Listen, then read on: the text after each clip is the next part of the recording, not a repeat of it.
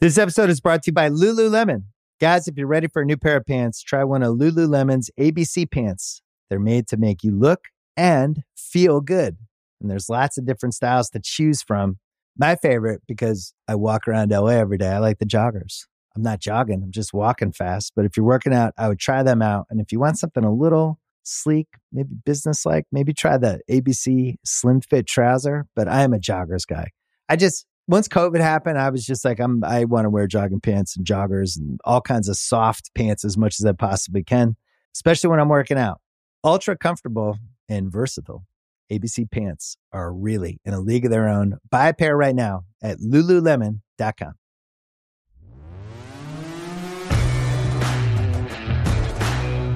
This podcast is scheduled for 10 questions. Fighting out of New York, standing at 5 feet 11 inches tall and wearing the red, white, and blue trunks, presenting Kyle Brandt. Thank you, Bruce Buffer. Welcome to 10 Questions. I'm telling you, this one is special. I mean, really, really special. You know the deal here. 10 questions, 10 points available. Everybody leaves with a score. Sometimes the score is a badge of honor. Sometimes it's a scarlet letter. If you haven't listened before, even if you have, before we get to today's contestant, let's give a little bit of context. Have a listen to just a few of the prior contestants and see how they did with their score. I'm Aaron Rodgers, and I got 6 out of 10. Hi, I'm Paul Rudd, and I got a 7 out of 10. Hey, I'm Erin Andrews. I got a 5 out of 10. Hey, it's Bill Simmons. I got 4 out of 10. I'm Guy Fieri, and I got 6 out of 10. Kyle cheats. I do not cheat. I only smile when I think about today's contestant. Give me my contestant intro music, please, because here we go. This gentleman has a uniform in the Baseball Hall of Fame. He has a handwritten letter from Mr. Rogers. He once had lunch with Nelson Mandela at Mr. Mandela's house. He did not grow up with a television in his home. He worked in phone sales, lasted 1 day, and he has a brand new oral podcast experience called Babo Supreme. I listened to it last night. It is wild. People got to hear this thing. His name is Tim Robbins. Tim, welcome to 10 Questions. Thank you so much. Thank you. Thanks for having me, Kyle. Tim, you've had a decades-long career. You've won Academy Awards. You're a family man. Did you ever think you'd be competing against all-pro quarterbacks and celebrity chefs? No, but I'm ready. Okay, I believe it. I want to make sure you know the ground rules here, Tim, before we get into it. There are going to be 10 questions. They're each worth 1 point. If you get the question right, you get a very pleasant sound that sounds something like this. Okay? I anticipate a lot of those from you, Robbins. But if you do not get it right, it's a less pleasant sound. You'll know because it sounds like this. Cheers. I've heard that Throwing before. Them. You have not. I've seen your filmography, sir. I've seen you on stage. Here's the deal, Tim. Some of the questions are going to sound really strange, completely out of nowhere, but I promise you, every one of them has something to do with your life and your career. There is a connective sinew, and I will find it. Should you not be able to find it, Tim, last thing you need to know before we start, you have one, what we call a lifeline. It's called a coin toss. If you have no idea, like Kyle, I am totally clueless, call for the coin toss, and I'll give you 2 choices. You just can choose A or B. You get to use it once throughout the questions. Wow. Okay, so what do I win if I get 10 out of 10? You win what I know you crave more than anything, social media adoration, Tim. Okay. As if you don't have it already. I've seen how many gifts this guy has. Without further ado, here is Tim Robbins' 10 questions. Here we go, Tim. Question number 1. Your category is coffee. At Starbucks, Tim, they got 3 main sizes. What is the name for the smallest size of Starbucks coffee? Grande. Is that your final answer? It applies to you somehow, and this one might be a little counterintuitive. What is the smallest size of Starbucks coffee of the 3? I don't really go to Starbucks, but let's see. Regular? I don't know. Tim Robbins says regular. Is he right? This is what will piss you off, Tim, and what pisses me off, the American consumer. It's called tall. I knew tall. you knew it. The shortest one is called tall. I answered it before you told me, though. Isn't that a yes? I don't think so. Because Judges? Judges say 0 for 1. You're a tall drink of water, 6'5". Everything that seems to be written about the work you do or a public appearance refers to your height. Tim, did you play a lot of sports growing up? I did, yeah. I played. I grew up in New York City, so I played some sandlot ball on, so hard ball. And then we broke some windows. Played softball on concrete playgrounds. Played basketball. Played mostly hockey, roller skates, and played some football as well, tackle football. You played offensive tackle in pads? I played center. Yeah. And then in college I played flag football, and we had a softball team as well. Were you good? I mean, what was your best sport? Because you really are gifted with height. I'm sure you could use it somehow. I chose the one sport where height didn't matter, which was hockey. So that's smart. Yeah. What was your second choice? Being a jockey, Tim? I mean, come on. But it's a beautiful sport, hockey. Beautiful sport. Yeah, street hockey, rollerblade hockey, all the way. I know you're a big Rangers fan. I still play too. Yeah. How's your game? Slap shot, wrist shot? What do you do? Play mostly defense, but finesse is what it's about at this age, right? Absolutely. All right, we finessed our way to an 0 for 1 start, but Tim, we're going to get cooking here. Here's how I'm going to help you, because I'm so flattered and so excited you came on. For question number 2, I'm going to give you your choice of category. You can choose whichever one you like. Would you like the category of leading ladies, or would you like fast food? Leading ladies? I think that's a good choice. All right, leading ladies is the category. For Tim Robbins' first point, Tim, Diana Ross was the lead singer of what group? The Supremes. He says the Supremes was just a touch of that he was insulted by the question because it was too easy. Is he right? Is it the Supremes? I wanted to get you on the board, all right? An empty netter, if you will. Are you patronizing me now? Well, if you would have chosen the fast food one, I think you would have gotten it wrong. So you made the right choice. I gave you an empty netter. I'm talking about the Supremes, of course, because I'll tell you the story, Tim. Last night I'm sitting on my couch and I'm listening to Babo Supreme. And I'm laughing, I'm gasping, I'm reacting. This is this wild new podcast and movie form project that you've done.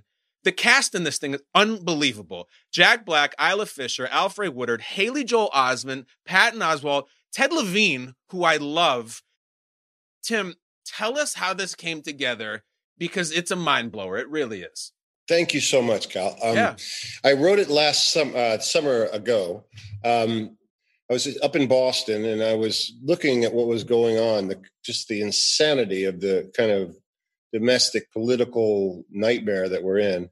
And I started thinking about writing, a character like Bob Roberts, this movie I did about this folk singing Republican politician, and it didn't make sense coming out of his mouth. So I started writing the character, Babo Supreme, as this character called Ubu the King, which is a play written 120 years ago. At the first performance of it, the Paris audience was so pissed off, they tore up all the seats of the theater, and there was a riot.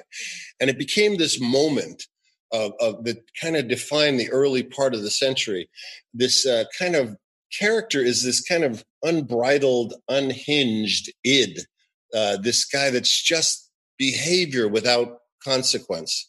And it made a lot of sense. So it started to really flow, and I finished it, and I went to Adam McKay, who's a friend, and he said he'd help me, try to make a movie out of it. So we were about to go out to financiers when the pandemic hit, and I didn't want to stop. So I started writing to adapt it to an oral experience, AURAL. Yeah. And I wanted to create a movie for the ears. I wanted to create something that had motion, was moving to different locations, had music, had this environment of the White House, that Babo Supreme's White House is this wild place with entertainment studios and game shows and a strip club and just all this craziness. And I called some friends in June this year, and I asked if they were interested, and I sent them a script, and they all said yes right away. These are all people I've worked with, friends of mine from various movies throughout the years. And we all recorded it remotely. We tapped into one engineer, and everyone was doing it in their various places from all over the country. And we started editing it about 4 weeks ago, and it's ready to go, and it's coming out Thursday, October 8th. It's so packed, and I could tell listening to you, you're almost smiling while you're doing it. It sounds like you had a blast. The writing is so fast. You know what it reminded me of? You hear all these glory tales of radio shows back in the day, like Buck Rogers or Little Orphan Annie. It has the sense of that, except like on some heavy, heavy drugs and speed, because it is so relentless. And the writing is so funny. So say we didn't say it, and then 10 minutes later, tweet, go Patriots. Ding, ding, ding, ding, ding, ding. And then there's strippers and there's rock stars. I mean, it took my breath away. Like I was kind of tired when I listened. I'm like, I've never heard something like that. People got to check this out.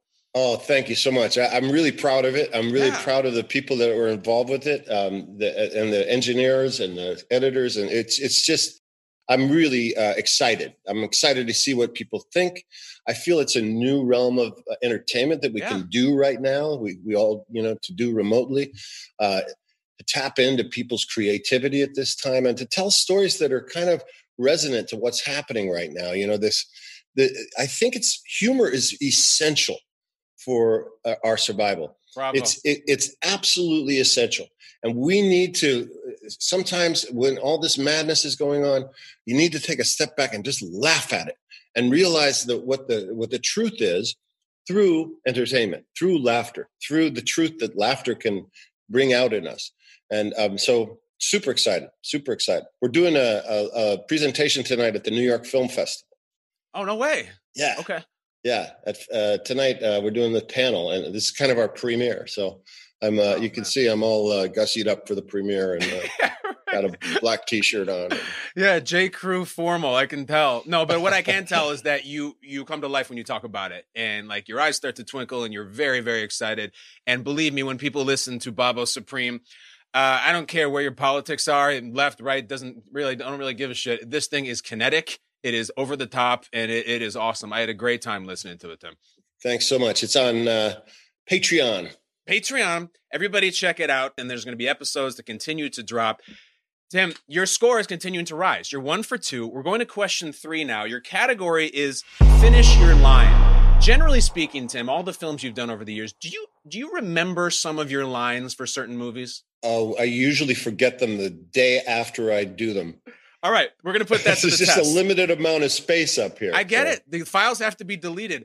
I have a clip from a film you did once in which you're speaking, and what's going to happen here is we're going to play the clip, we're going to stop it on a dime, and then you have to say what your next line is. Now, I'm not going to tell you the movie. We found a movie you did years and years ago. You're sitting there, you're doing a scene. I want to make sure I get the man's name right. You're doing a scene with an actor named Morgan Freeman. And the two of you guys apparently are convicted murderers. You're sitting in a prison. You're upset. You're saying how you want to get the hell out of here. And the scene goes on. I'm not sure people are familiar with the movie or not, but listen to the clip. And when it stops, Tim, see if you can finish your line. Here it is. I don't think you ought to be doing this to yourself, Andy. This is just shitty pipe dreams. I mean, Mexico is way the hell down there, and you're in here, and that's the way it is. Yeah, right. That's the way it is. It's down there and I'm in here. I guess it comes down to a simple choice, really. Get busy living or get busy dying. I'm going to tear up, Tim. I'm going to tear up, Andy. Excuse me. And it was beautiful. The second you heard it, you didn't even have to think about it, did you? Yeah. Well, that's a good philosophy for life. It's a great philosophy now more than ever, as they say. If you're sitting around your house watching Netflix all day, get busy living. So many things to do now, by the way. I know it's frustrating for so many people, but there are so many closets to clean and so many things to create, even within the confines of these restrictions. I'm finding it a very inspiring time. There really has never been a time in modern history to get busy living more than 2020, and there's a lot of things you can do, as we're seeing with the new show that you have. On the flip side of that, Tim, there's still a lot of sitting around watching TV. To this day, all these years later, if it's a Sunday afternoon, you're in your sweatpants channel surfing, and you come upon the Shawshank Redemption, will you watch it? No, I tend not to do that. I tend not, first of all, to be channel surfing these days. I have done it in the past. But no, I won't. I don't want to get down into that wormhole, like searching the TV for stuff I've been in. And even if I stumble on it, there's no. Even if it's the scene when Andy plays the record, you're telling me you're not That's stopping, you scene. liar. You're not stopping. I would watch that scene. That's a beautiful scene. I love that scene. That the music of that is so moving. Yeah. I read that during the shooting of that you and Morgan Freeman at night would get together for barbecues. That true? Sure was, yeah. And what'd you do? Just hang out and sip and drink and hung talk? out, stuff I can't tell you about, but we hung out. Stuff you can't tell me about? Yeah, What's going just on? fun stuff, So if you have the barbecue... It might have been slightly illegal. Oh, sure. Yeah, aromatic, that type of thing. Sure. Who knows? Listen, he's the guy who knows how to get things, right? So I'm sure you could get your hands on whatever you want. It was just me doing it. He was watching. Of course. When you have a get together and enjoy whatever you want, chicken wings or whatever, do Clancy Brown and Bob Gunton, who were Hadley and the Warden, do they get invited to that? Actually, I had a house and I had a little bit of I had a half-court basketball court, and Clancy would come over and we'd play. Hung out with him quite a lot. I like Clancy a lot, and a couple of the other guys as well. We were in Mansfield, Ohio. I was staying in a Seventh-day Adventist dentist's house. Wow. Just a little detail there. So I live for this stuff. And so you're telling me that Clancy Brown, who plays Byron Hadley in the movie, would come over, and in effect, it was Hadley versus Dufresne in basketball, and both of you guys are huge. How did these games go? I don't remember. All I remember is that it was fun. I don't remember who won, who lost. I could talk some trash right now, but I'm not going to do it. He's a good guy, Clancy Brown. Is it possible you don't remember, Tim, because Clancy won? Could be. Could very well be. A selective memory in the role of Andy Dufresne on the court. Yes. My dreams are full of championships. Yes. I'm just picturing William Sadler hitting 3-pointers from the corner and talking all kinds of shit to you guys. There you go. Just like doing it to us, right? The Shawshank runs. Tim, we have so much to get to, but I want to know I want to put you in an experience. Let's say, God forbid, something terrible happens to you, Tim Robbins, and you're convicted of a felony and you have to go to prison. You're in a cell and there's a poster of, let's say it's Charlize Theron, and it's covering a hole, and you crawl out. You get to the septic pipe. Do you think you have it in you Tim Robbins, crawl through 500 yards of shit-smelling foulness that I can't possibly imagine? Could you do it? A scientist once pointed out to me that the methane from that would kill you. In the pipe, that Andy would have just died from the gas. Oh, well, that's a real downer. Hey, I will say, though, that they had clean dirt in that tunnel, meaning it's called Fuller's Earth. Okay. What they make, like, if they're going to put mud on you, it's non-toxic dirt. Yeah. And so it was cleaner in the tunnel than it was in the river I fell into coming out of the tunnel. The river I fell into coming out of the tunnel is a river that runs through farmland. So it was toxic. It had, cow urine and, so. Wow. I got to get back into that shit pipe so I can clean off, right? Yeah. So when I'm going like this, I'm actually like, please get this toxic stuff off of me. That's amazing. So that day in the shoot, how do you do that? And then they break for lunch and you go and get your hummus and your carrot sticks. Are you just covered in cow urine and fake? No, they had a little shower for me. Thank God. Yeah. Last note on Shawshank and we'll move on. Tim, it's been 25 years of praise for the film, and God knows it deserves it. I want to go the other way. A lot of times when athletes will join the NFL or the NBA, once they become stars, they go back and they read some of the doubts that people had about them. This guy can't work hard. This guy can't jump. You know, Shawshank has 91% approval on Rotten Tomatoes, which means there's 9% of people who at the time are like, not feeling this film. They dropped the ball here, don't like it. I've actually gone back and found some of the reviews and things that people wrote, negative Shawshank reviews. And here's what I'm going to do. I'm going to read them, just a couple to you. And you tell me, Tim, maybe they're onto something or this guy's out of his mind. So here's a couple. For example, this comes from Palo Alto Weekly, 1.5 stars. The Shawshank Redemption continually abandons plausibility in order to celebrate the triumph of hope over despair. What do you think? I must have had a bad week, you know. The Palo Alto Weekly, he just had a bad week, got a parking ticket, he's pissed off. His wife's bitching at him. Yeah, come on, take the kids. It says plausibility. So they're saying, oh, that would never happen. He would be caught. You couldn't dig for 20 years. You probably hear that stuff. Listen, there are so many critics. And I learned long ago that, when I work with my actors in the Actors Gang, criticism doesn't help, right? It's just, you can notice something that is wrong. Anybody can notice anything that's wrong. It's like when you give a script to a studio and you have all these like ex-film students that never could make it as filmmakers, and their job is to find something wrong with the script. Right. They're not going to find. You never get notes back saying everything's perfect. Here's $20 million. Right. Go to town. Sure. There's always got to be some expert that's going to advise you. And so that happens throughout the creative process from the very beginning, from your very first draft all the way through the reviews. And so I tend to just think, well, just didn't get it. Doesn't make him a bad person. Just didn't get it. But listen, there should be some things that are sacred.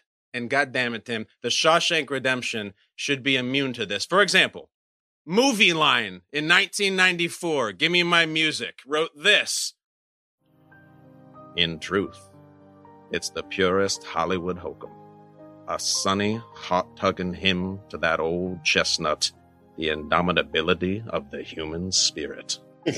Now that person's calling it corny, and you're laughing. Are you kidding me? Movie Line? Man. Oh, Movie Line. Well, that doesn't exist anymore, does it? Probably not after that review. Oops. Shouldn't have panned Shawshank. What else did you not like? Pulp Fiction and Back to the Future? Come on now.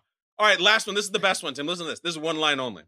Slant Magazine gave The Shawshank Redemption 1.5 stars. And listen to their walk-off line. My music, please.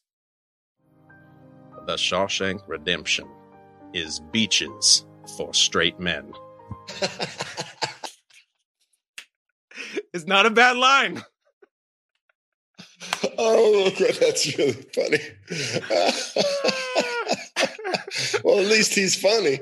Really funny. He was I think that guy was having a good day. And he said, You know what? Screw this movie. Beaches for straight men. It made you laugh. That's hysterical. I like that. All right. Negative Shawshank reviews. We found some. You got all positive reviews, Tim, because you're 2 points out of 3. We're going to get clicking now. Question number 4. Your category is track and field. Tim Robbins, in a relay race, what is the nickname for the person who runs fourth?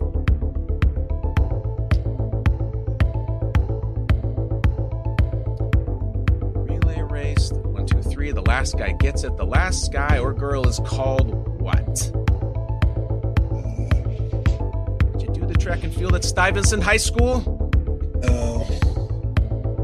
It's the... Oh, what is it called? And it's at the tip of my tongue. Okay, I'm going to take my... Your coin toss. Yeah. Okay. Tim Robbins wants the coin toss. This is a well-used coin toss here. The last person in a relay, is it called the period or is it called the anchor? The anchor. It's the anchor. Light him up. It's the anchor. Why you're shaking your head? You knew the anchor, didn't you? I did, yeah. I ask about the anchor, Tim, because you won an Academy Award for a brilliant, brilliant performance that we're going to get to. And one of the next choices you made was to be in a wig with a pipe, cutting off Luke Wilson's arm with a meat cleaver, an Anchorman. How did you get into that brawl and why?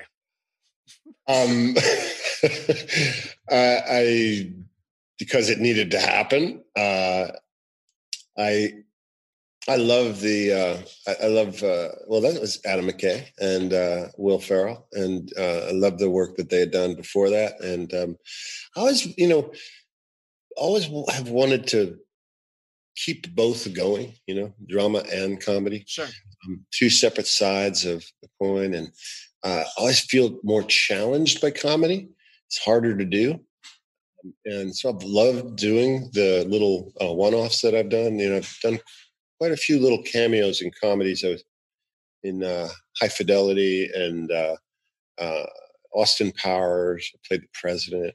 Those are fun. Like, you go in, but I started having this thing with cameo roles that I would ask to have a wig, and then I'd ask to keep the wig. So I currently have 3 wigs from various roles. What do you got? Two wigs. I still have. What are the 2 wigs? I have the wig from Ian from High Fidelity, that long, that Steven Seagal guy, and then I have the wig from Anchorman still, my little Afro PBS guy.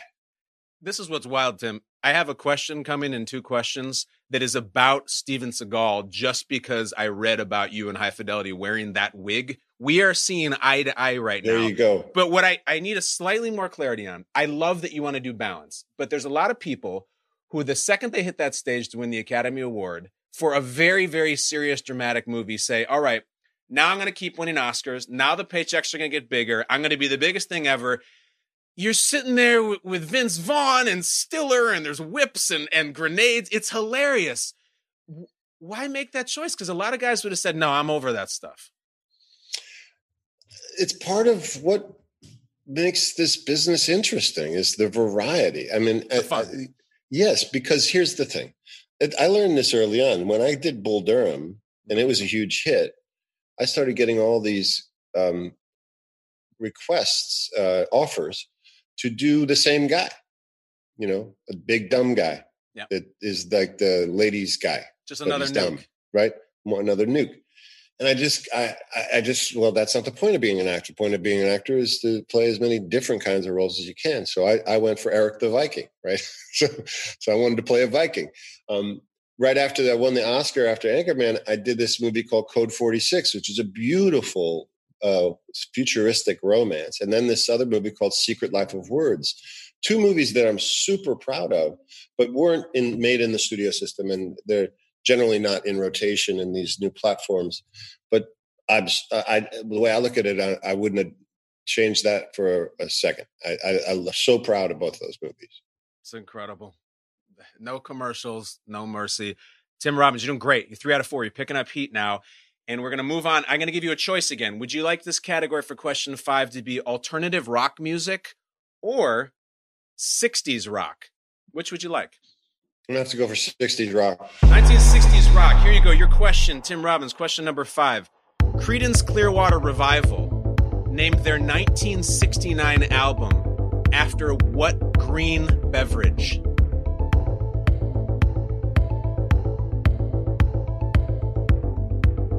Fan of the CCR, Tim? Green beverage. Green beverage. That was their album in 69. Summer or otherwise, CCR. And you have used the coin toss. Remember, this somehow applies to your life, Tim. This isn't just some random nonsense. Oh, right. There's still be some connection to you.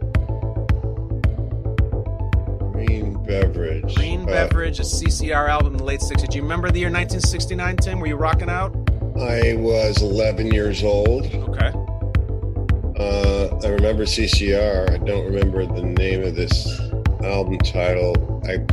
desperately trying to think of what even a green beverage. What is it? There's not a lot of green beverages. Gatorade, you know. Absinthe? No, it wasn't either of those. It wasn't absinthe or Gatorade, so it would be lime juice, but that doesn't have anything to do with my career. So I'm green sludge. Green sludge. Is green sludge correct? The name of the album was Green River.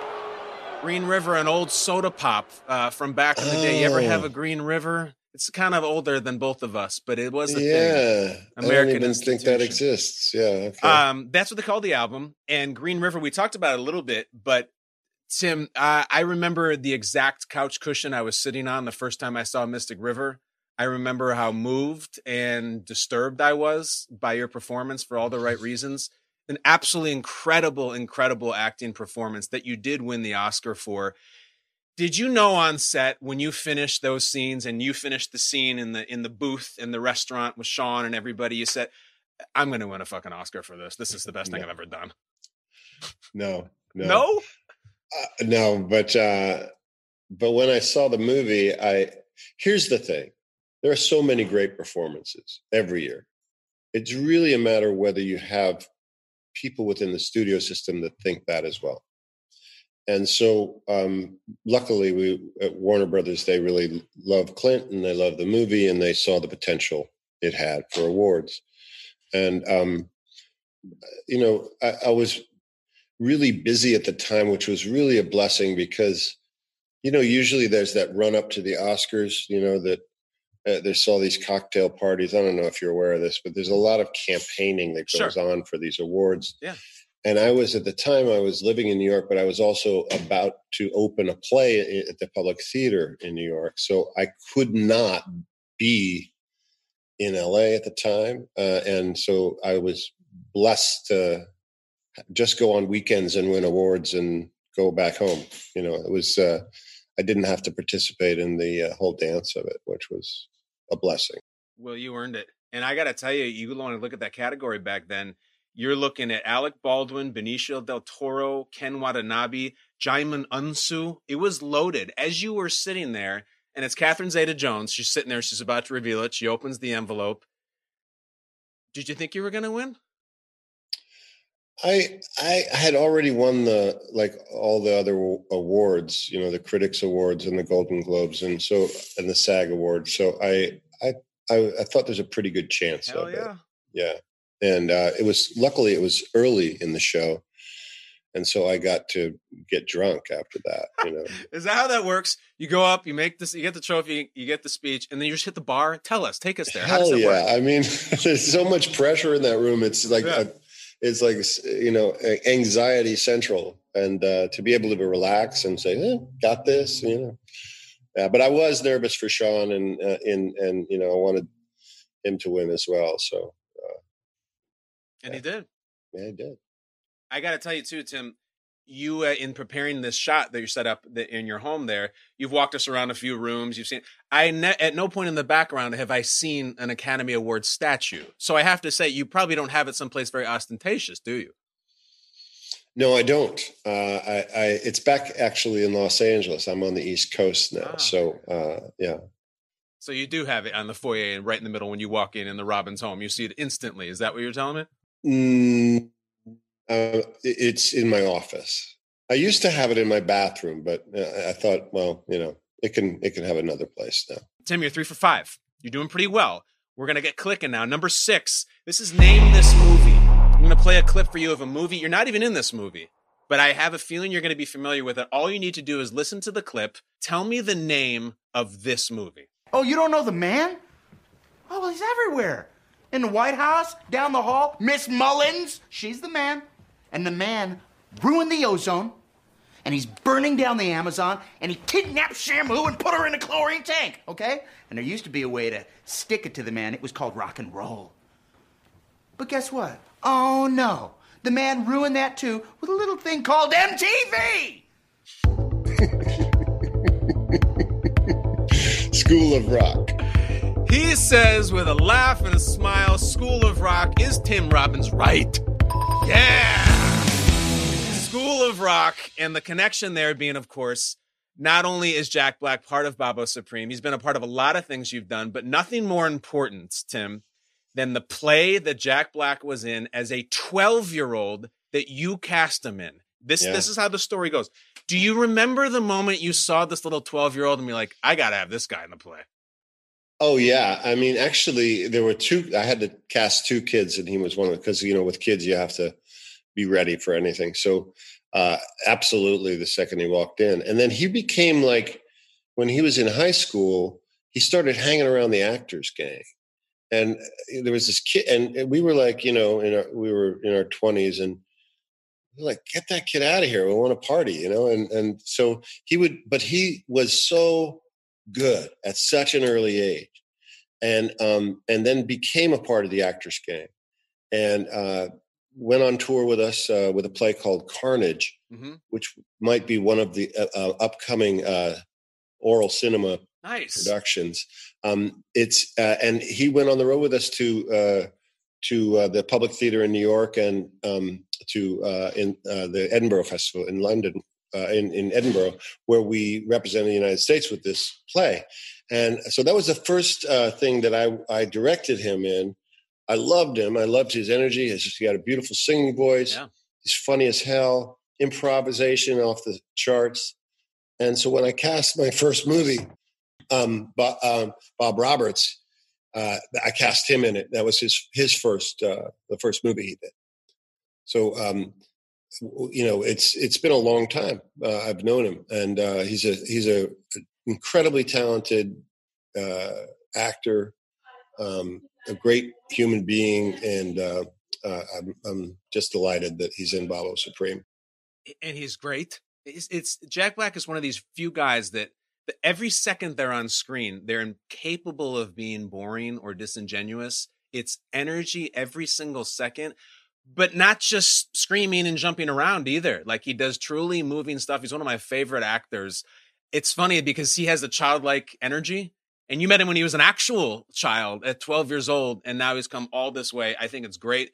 If you don't cast him in that play, he goes a different direction. I don't know. But Jack Black is the man, and I'm glad you found him. Tim, I want to let everybody know you were 4 out of 6 and threatening the all-time high score currently held by a former co-star of yours, Paul Rudd, who got a 7 out of 10. How do you feel? I feel like I want to meet him in a dark alley with a weapon. Like we cut his arm off. I think he was dragged away by horses and a cargo net. It was Luke Wilson who lost the arm in that famous brawl. All right, here we go. Speaking of brawls, question 7, your category is Steven Seagal.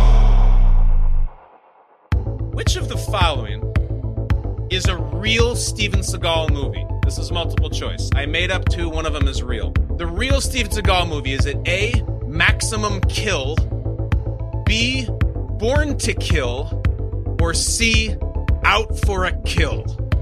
Maximum Kill, Born to Kill, or Out for a Kill? It's Born to Kill. Tim Robbins says Born to Kill. Is he right about Seagal? The real movie.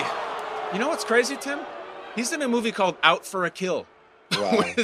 which is not an expression. It's out for a walk, except kill. Or out for a cigarette. Or out for a smoke. That makes sense. Out for a kill doesn't make sense, but eventually you get there.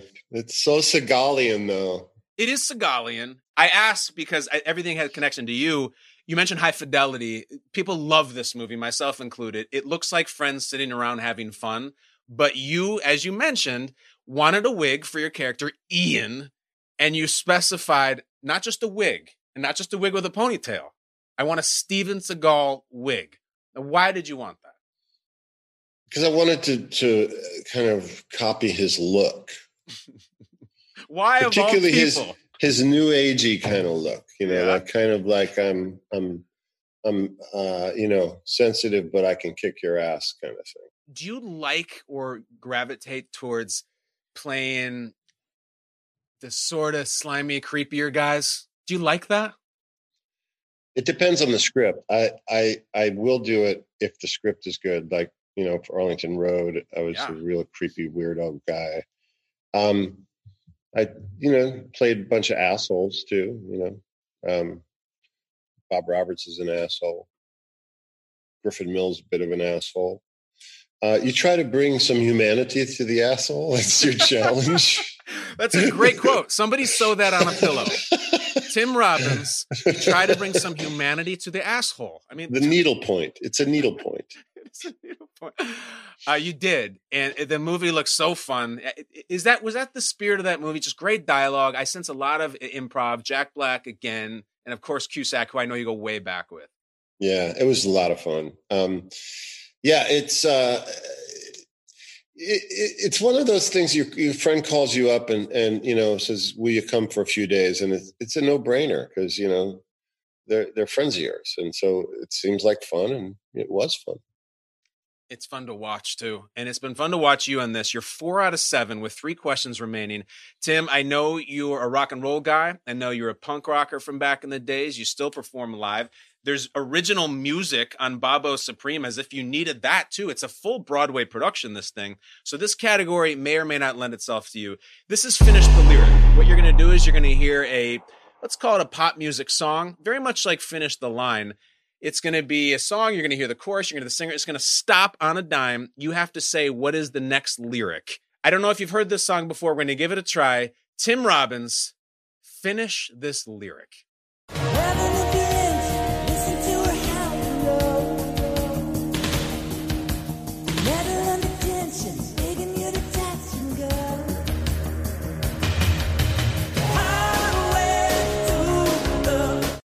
Danger Zone. Yeah! Danger Zone with a perfect Kenny Loggins vibrato. Tim, that was great. I knew you would sing. You're a performer, a little bit of a ham, and you nailed the Danger Zone. Of course, we're asking about that because even though people still don't believe it to this day, there's still skepticism about it if you Google it. You do appear in the motion picture Top Gun. I do. You do. I am Merlin. You are Merlin. Tim, did you audition for this? I did. Do you remember the audition? No, I don't. I wonder, was it you and some of the other pilots? I wonder, or was it just the late great Tony Scott? How did you get this role? I have no idea. I really do not.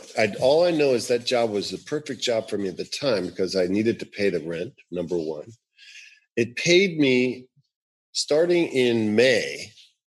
And then I was off June, July, and August, and then back up in September. So all the rest of the summer I had off and I was being paid. It was the best job. And so I produced and directed a play that I wrote. And it perfectly timed out. When I finished the play, I had to go back to work on Top Gun. What are your memories I imagine you shot it in 85, was released in 86. What are your memories of being around Tom Cruise, Val Kilmer, Anthony Edwards as a young man? It must have been exciting. You guys are all young, cool, good looking dudes. Yeah. Or not. I don't know. Well, it was kind of the hot young dudes movie. I had known Tony a bit before Top Gun and Edwards. What I remember is this kind of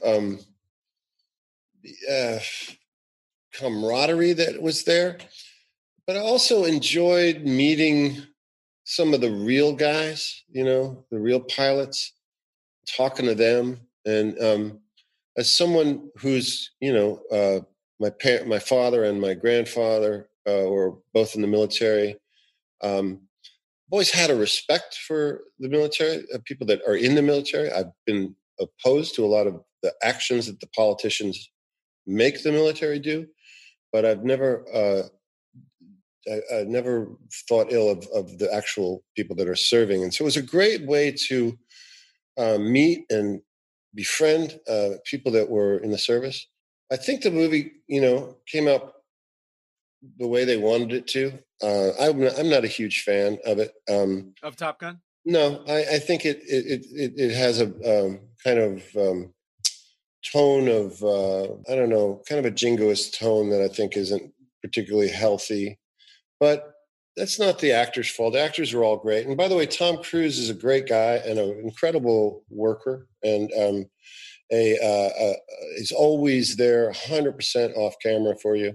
A lot of actors just kind of check out, and when the camera's on them, they're good, and they'll just go, when they're off camera, they're just not there for you. And Tom is so professional and so dedicated to his craft, and a real leader in the cast.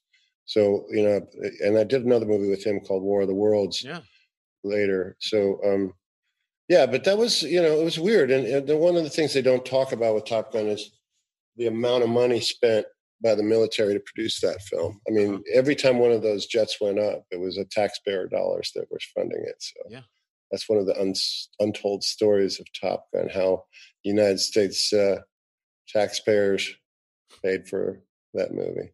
Yeah, there seems to be a lot more focus on the volleyball than the United States taxpayers' money. And I'll tell you this, Tim, that's the true shame, at least as it pertains to your involvement. Because if Merlin had been in that goddamn volleyball game, you would have dominated. Tell me I'm wrong. I'm a pretty good volleyball player. I can get up there pretty tall. And Maverick inexplicably spiking like he's Karch Karai over this net. I feel like that's Merlin up there having his moment in the sun, blocking, and at no expense to the taxpayers. It's just a volleyball on a beach. Yeah. But, think about it. In 1985, beach volleyball wasn't that big of a deal. Now it is, so another one.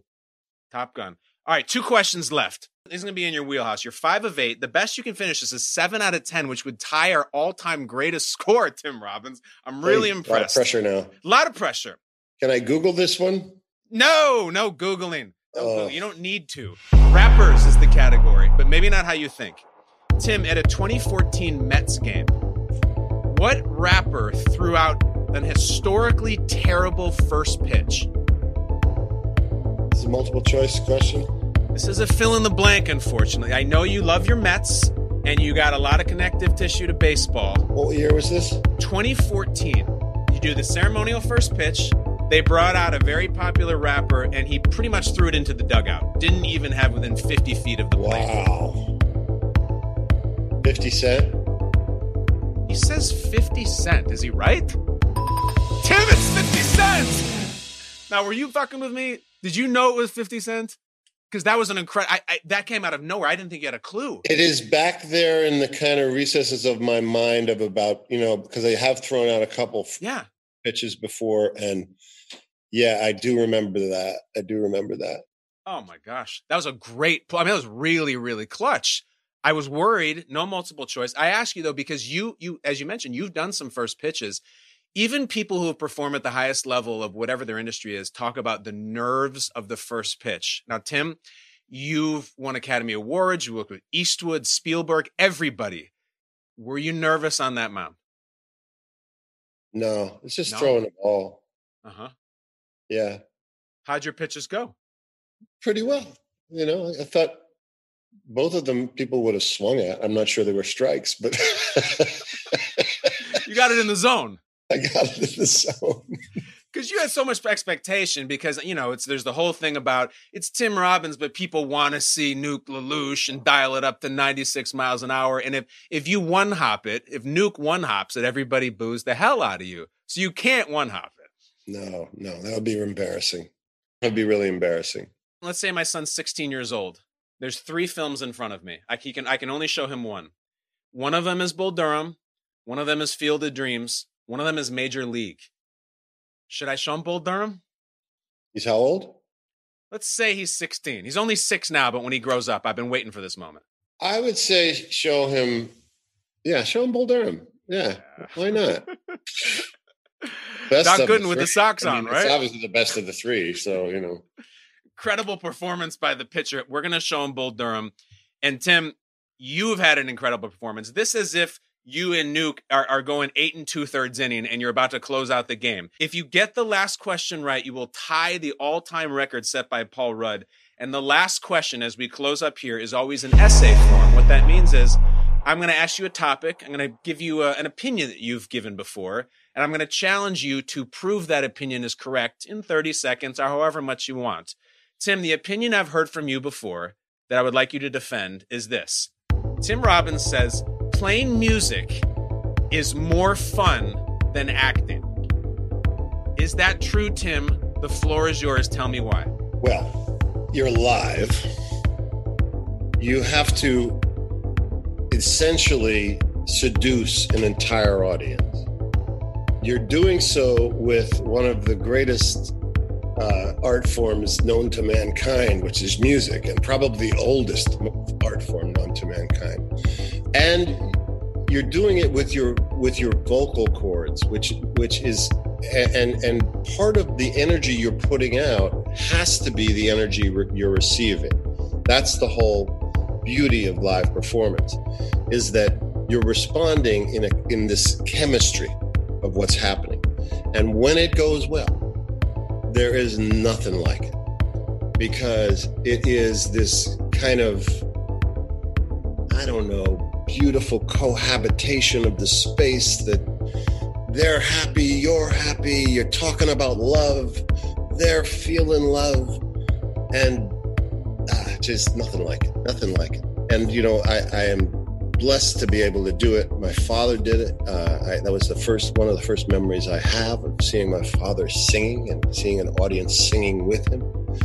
And that's the other special moment of it, is when you can get them to sing with you and to create harmony in the moment.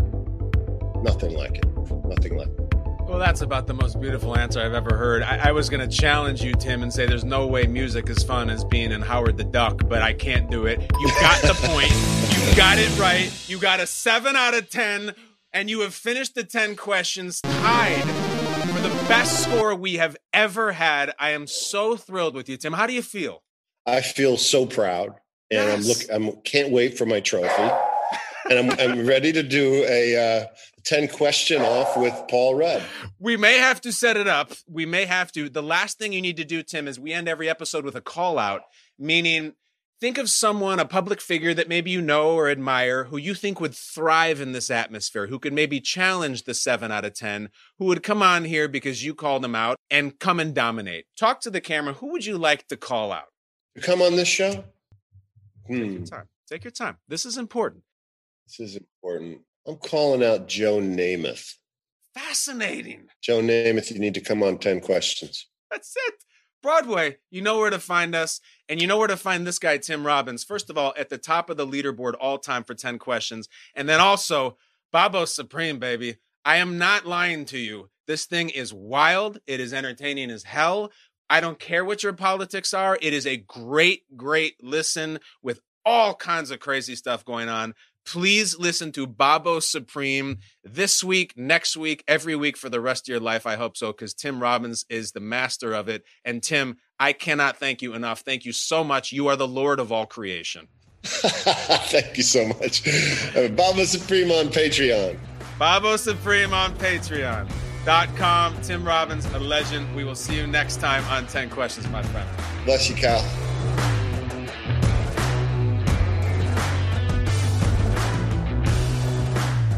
Ten Questions with Kyle Brandt is a co-production by Spotify and The Ringer. The show is produced by Richie Bozek, Jason Gallagher, Noah Malalay, Steve Allman, and Jackson Safon. Our theme song is by Matt Schultz and Bobby Lord. Additional sound design by Bobby Lord.